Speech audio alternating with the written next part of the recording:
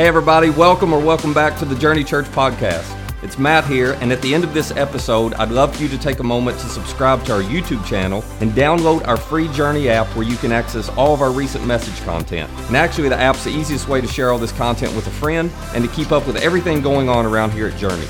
Just search Journey Callaway in your app store. Now, most importantly, I hope this message inspires you to take your next step in following Jesus.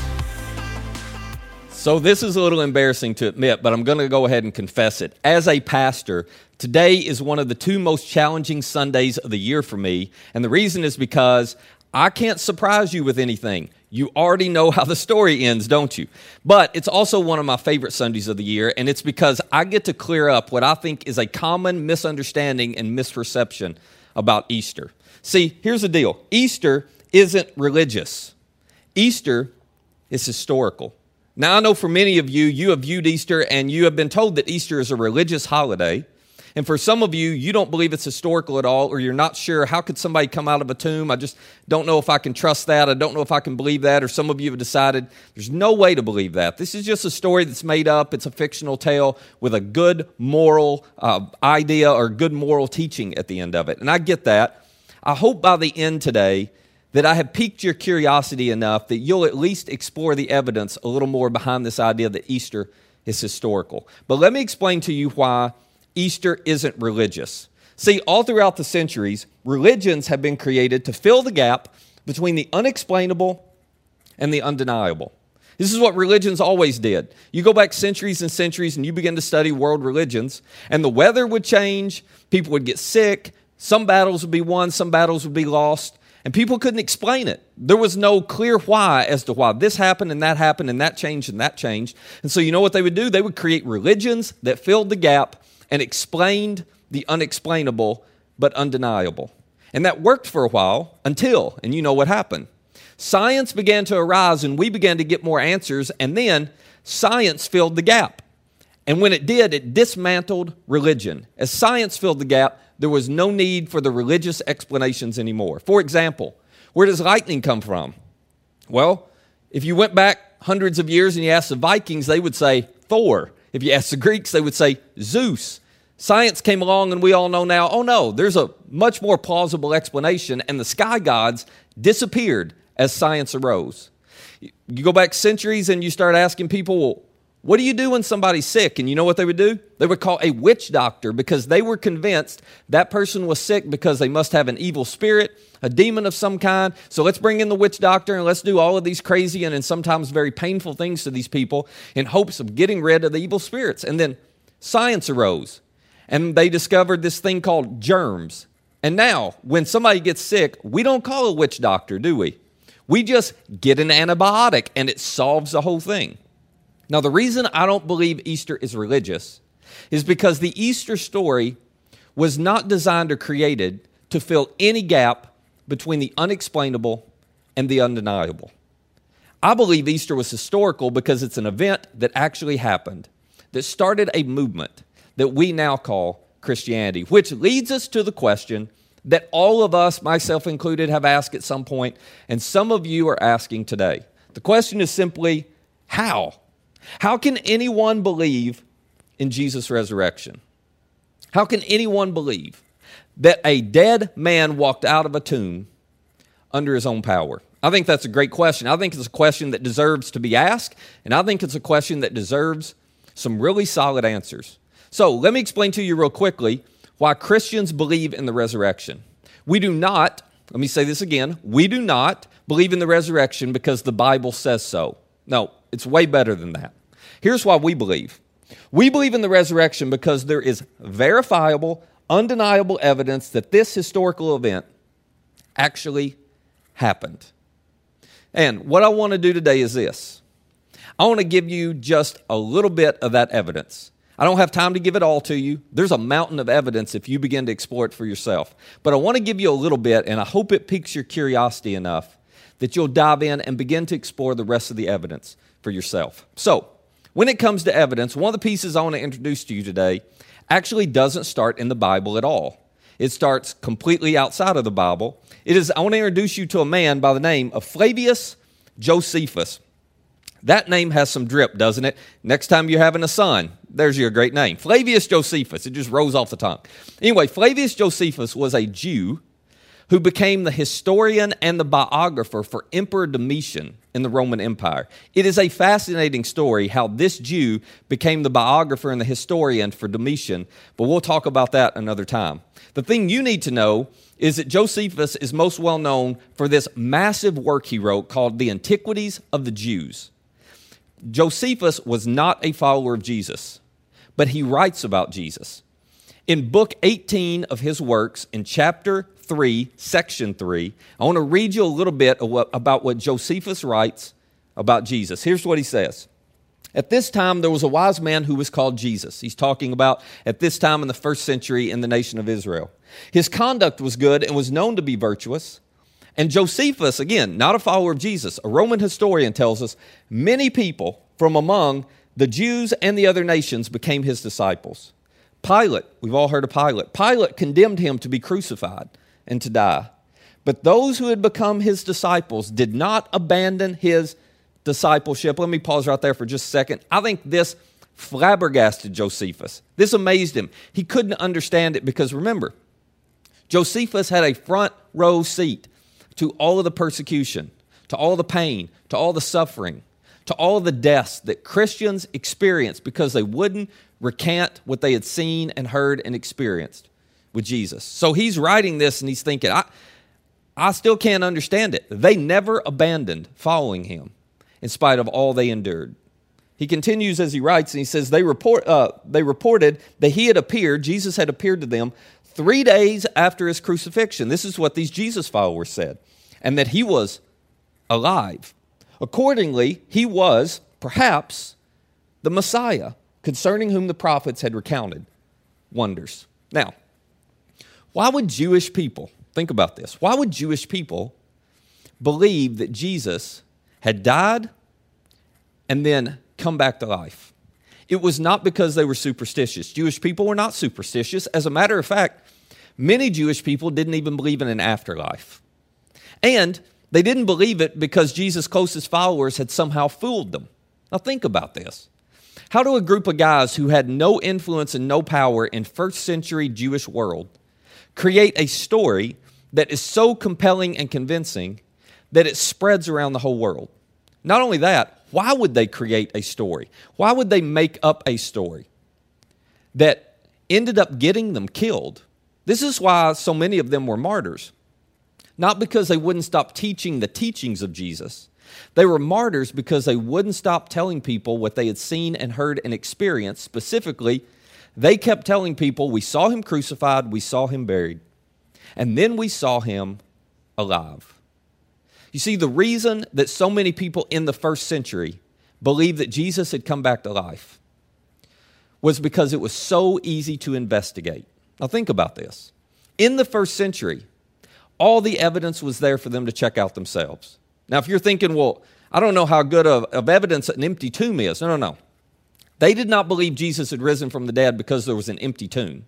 They believed he had risen from the dead because he had appeared to over 500 people at different places and at different times. 500 independent accounts of, yes, we saw him crucified, but yes, I talked to him. Yes, I had breakfast with him on the beach. Yes, I walked and journeyed from one town to another with him. Yes, we saw him with our own eyes. There were over 500 different people. So in the first century, all you had to do to investigate it was go to one person after another person after another person and just ask them questions, hear their stories, put them all together. And it was convincing proof. It was convincing evidence. Not that something religious had happened, but that something historical had happened, that this event had actually taken place. Now, in what we call the New Testament, there are 4 independent accounts of Jesus' life. And in all 4 of these accounts, they talk about some of these people who saw Jesus alive after he died. And what is so interesting about it are the types of people they mention. They are certainly not the types of people you would expect them to mention if they were trying to make up a story. So I want to read you a couple of these accounts, and I want you to do the best you can not to think of it as I'm reading from the Bible, because at this point when these were written, the Bible didn't exist the way we know it.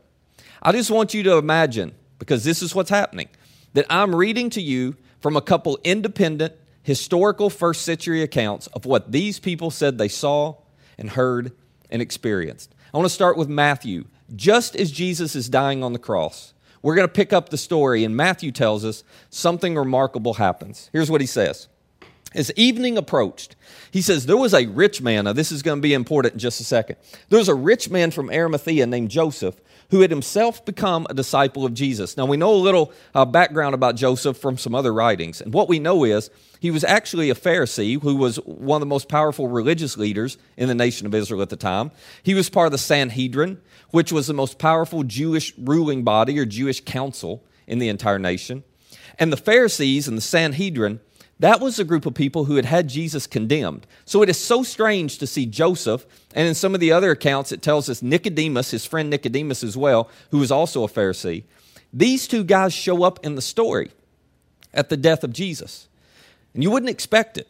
But something had happened, and we don't know entirely what, but something had happened that caused these two men, in spite of the fact that all of their peers wanted Jesus crucified, these two men had a different perspective. And they chose to risk everything they had to step out, and they became a part of the story of Jesus' death and resurrection. Now, the other interesting thing about this to me is on the other side of the resurrection, we find out that many of the Pharisees, that many of Joseph and Nicodemus' peers actually began to follow Jesus. That's really hard to explain apart from a resurrection, but we'll talk about that another day. Joseph steps out not because he thinks Jesus is going to walk out of a tomb one day. Joseph steps out because he just feels like, you know what, this is such an injustice. Jesus didn't deserve this. And here's what Matthew tells us he did. Going to Pilate, this is why him having the power he had and the wealth he had is so significant, because nobody else could have done this but someone with that much wealth and power. Going to Pilate, he asked for Jesus' body to be taken off the cross. And Pilate ordered that it be given to Joseph. Matthew goes on, tells us Joseph took the body, he wrapped it in a clean linen cloth. Now, that just covers over a lot of details that the readers in the first century would have known. But what Joseph did, along with his friend Nicodemus, is they took about 75 pounds worth of spices and they placed them on Jesus' body, and then they wrapped him in cloth, holding those spices against his body. So he did that, and then he placed Jesus' body in his own new tomb, in Joseph's own new tomb, that he had cut out of the rock. And then Matthew gives us this detail. He says he rolled a big stone. Big stone is an understatement. This stone would have weighed probably 1 to 2 tons. He rolled a big stone in front of the entrance to the tomb, and he went away. And then Matthew gives us this interesting detail that seems completely out of place. Mary Magdalene and the other Mary were sitting there opposite the tomb. They're just sitting there watching. They watched Joseph and Nicodemus finish up the burial of Jesus. They watch him roll the stone over the entrance, and then everybody walks away. All hope is gone. They have decided it is game over. Now, the reason these women are mentioned is really significant, and I'll come back to that in just a second. But the thing I don't want you to miss is that in this moment, no one was expecting a resurrection. Nobody expected nobody 3 days later. Nobody expected it. They were all headed home, or they were all hiding in fear. Now, Friday night passes, Saturday passes, and they believe it's game over. And then Sunday morning, Luke, who wrote another independent account of Jesus' life, Luke tells us what takes place on Sunday morning.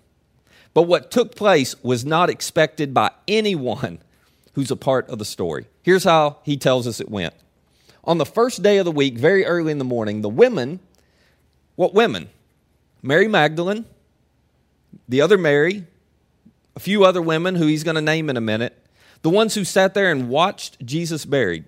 These women took the spices that they had prepared, and they went to the tomb, which raises an interesting question. Why would they be headed back to the tomb with more spices when they watched Nick and Joe already take care of the burial? Well, answer's pretty simple. They did this for the very same reason that when I'm folding clothes at our house, my wife comes along right behind me and she fixes them all when I'm done. They were certain, they had watched, they were like, those guys didn't prepare that body right, I'm going to go back and do it. Can you imagine, think about this, can you imagine how deeply you must love someone to go into a tomb after 3 days and to reapply all the proper procedures to get them buried correctly. That's how much these women love Jesus. I actually, as I was studying for this, I walked over to my wife one day and I said, hey, I've got a question for you. Don't ask for any context. I just want to know, if I died and they buried me and you found out that they hadn't properly buried me in the casket and put me in the ground, 3 days later, would you have them dig it up and would you fix me?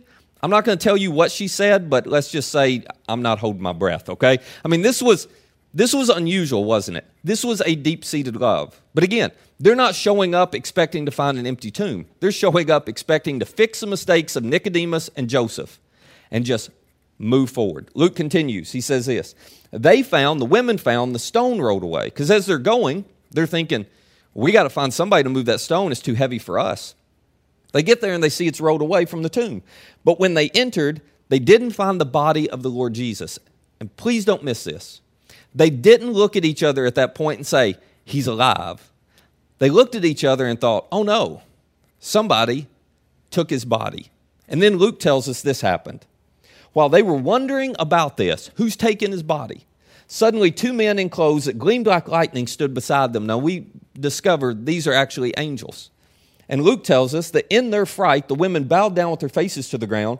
But the men, these angels, said to them, why do you look for the living among the dead? To which I'm sure they thought, that's not what we're doing. We're looking for the dead among the dead. They continue on. He is not here, they told the women. He's risen. Remember, this is so important, remember how he told you while he was still with you in Galilee, the Son of Man must be delivered over to the hands of sinners, be crucified, and on the third day be raised again. Remember, he predicted all this was going to happen?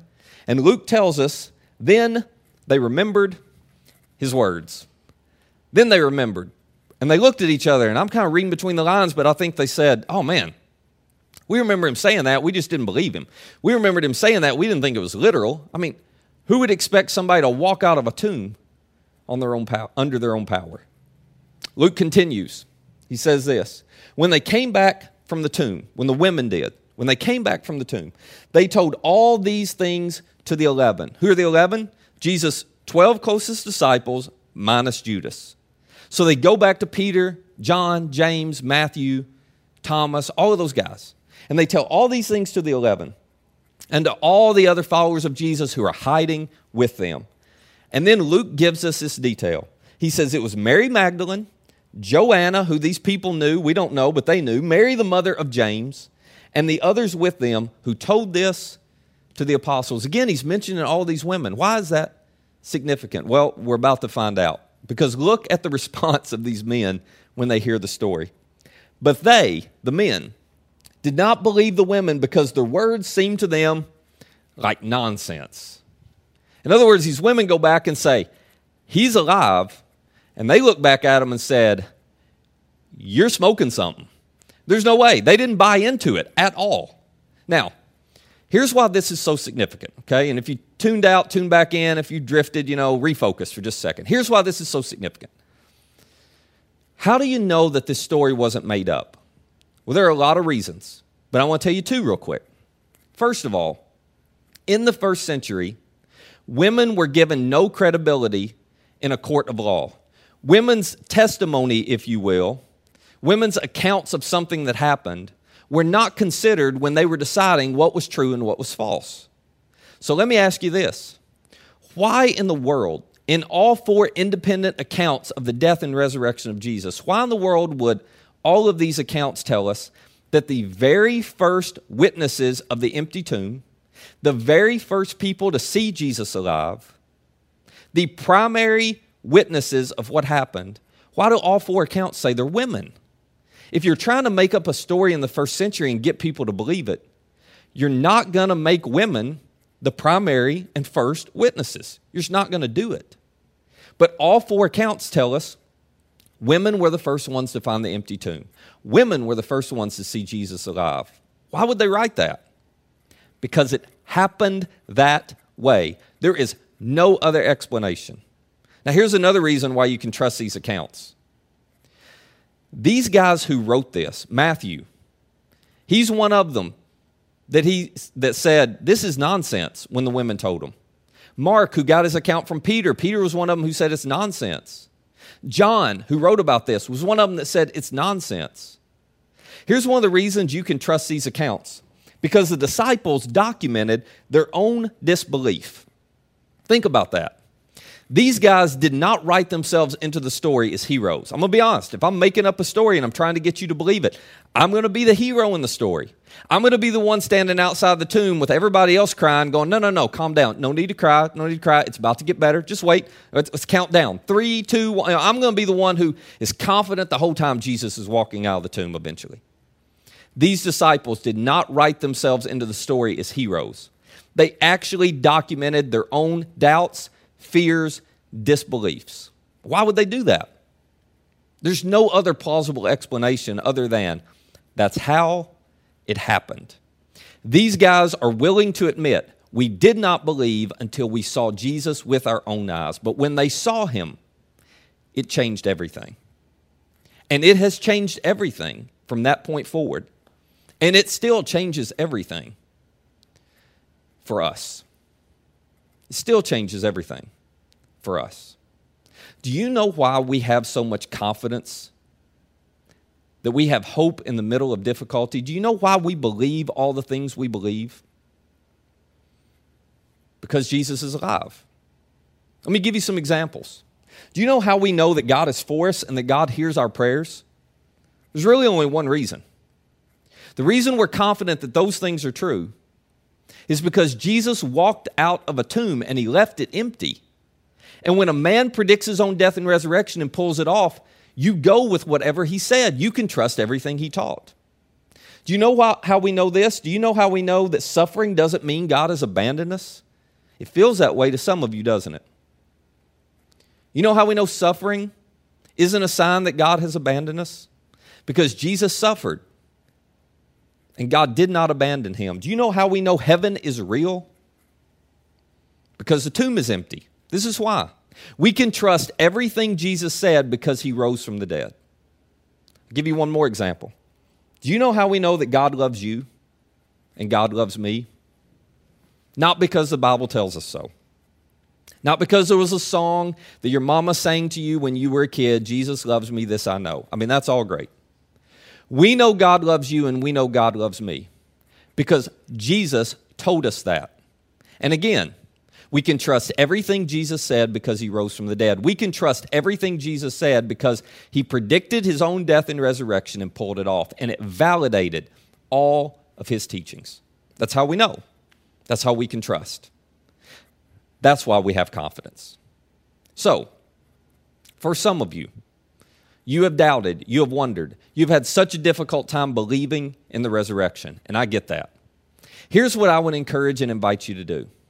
Would you just explore the evidence for yourself? I've only shown you a little bit of a mountain of evidence. Would you explore it for yourself? I'll tell you a couple ways you can do that. One, if you will message us directly through our Facebook page, email, through our website, whatever. If you'll message us directly, we'll point you in the right direction and give you some resources to explore. If you will join us online again next week, I'm going to start a brand new series called Aftermath. And the reason I'm doing this series, I'm not going to talk about what we should believe. I'm going to talk about what it means to believe. What is faith anyway? There's so much confusion around it. And I hope you'll track with us through this series because this Aftermath series might just clear a lot of the obstacles you have had to choosing to follow Jesus. For some of you, though, you have discovered and experienced something today that you never knew before. And if I could put it into words for you, it's become clear to you that Easter isn't religious. Easter is historical, which means Easter is personal. The whole point of Easter is Jesus showing us that he loves us and he cares about us so much. He wants a personal relationship with us. So, as we close, if you do not have a personal relationship with Jesus, you may know about God, you may believe in God, but it's not personal. Or if you've always wondered and today you've realized, oh my goodness, I think this is true. What do I do with this now? I'll tell you what you do with it. You come to Jesus and you just tell him, thanks for doing everything you did for me so I could have a relationship with you. I want it, and I want it today. I can't think of a better day than Easter for you to start a relationship with your Heavenly Father. So, as we pray, I want to give you an opportunity to tell him that. Can we pray together? If you're ready to take that step to put your trust in Jesus, to accept his forgiveness, to begin a relationship with him, just tell him in your own way, right there wherever you are in your mind, Jesus, I give you my life. I believe. I still have a lot of questions and a lot of doubts, but I'm not going to doubt your resurrection anymore.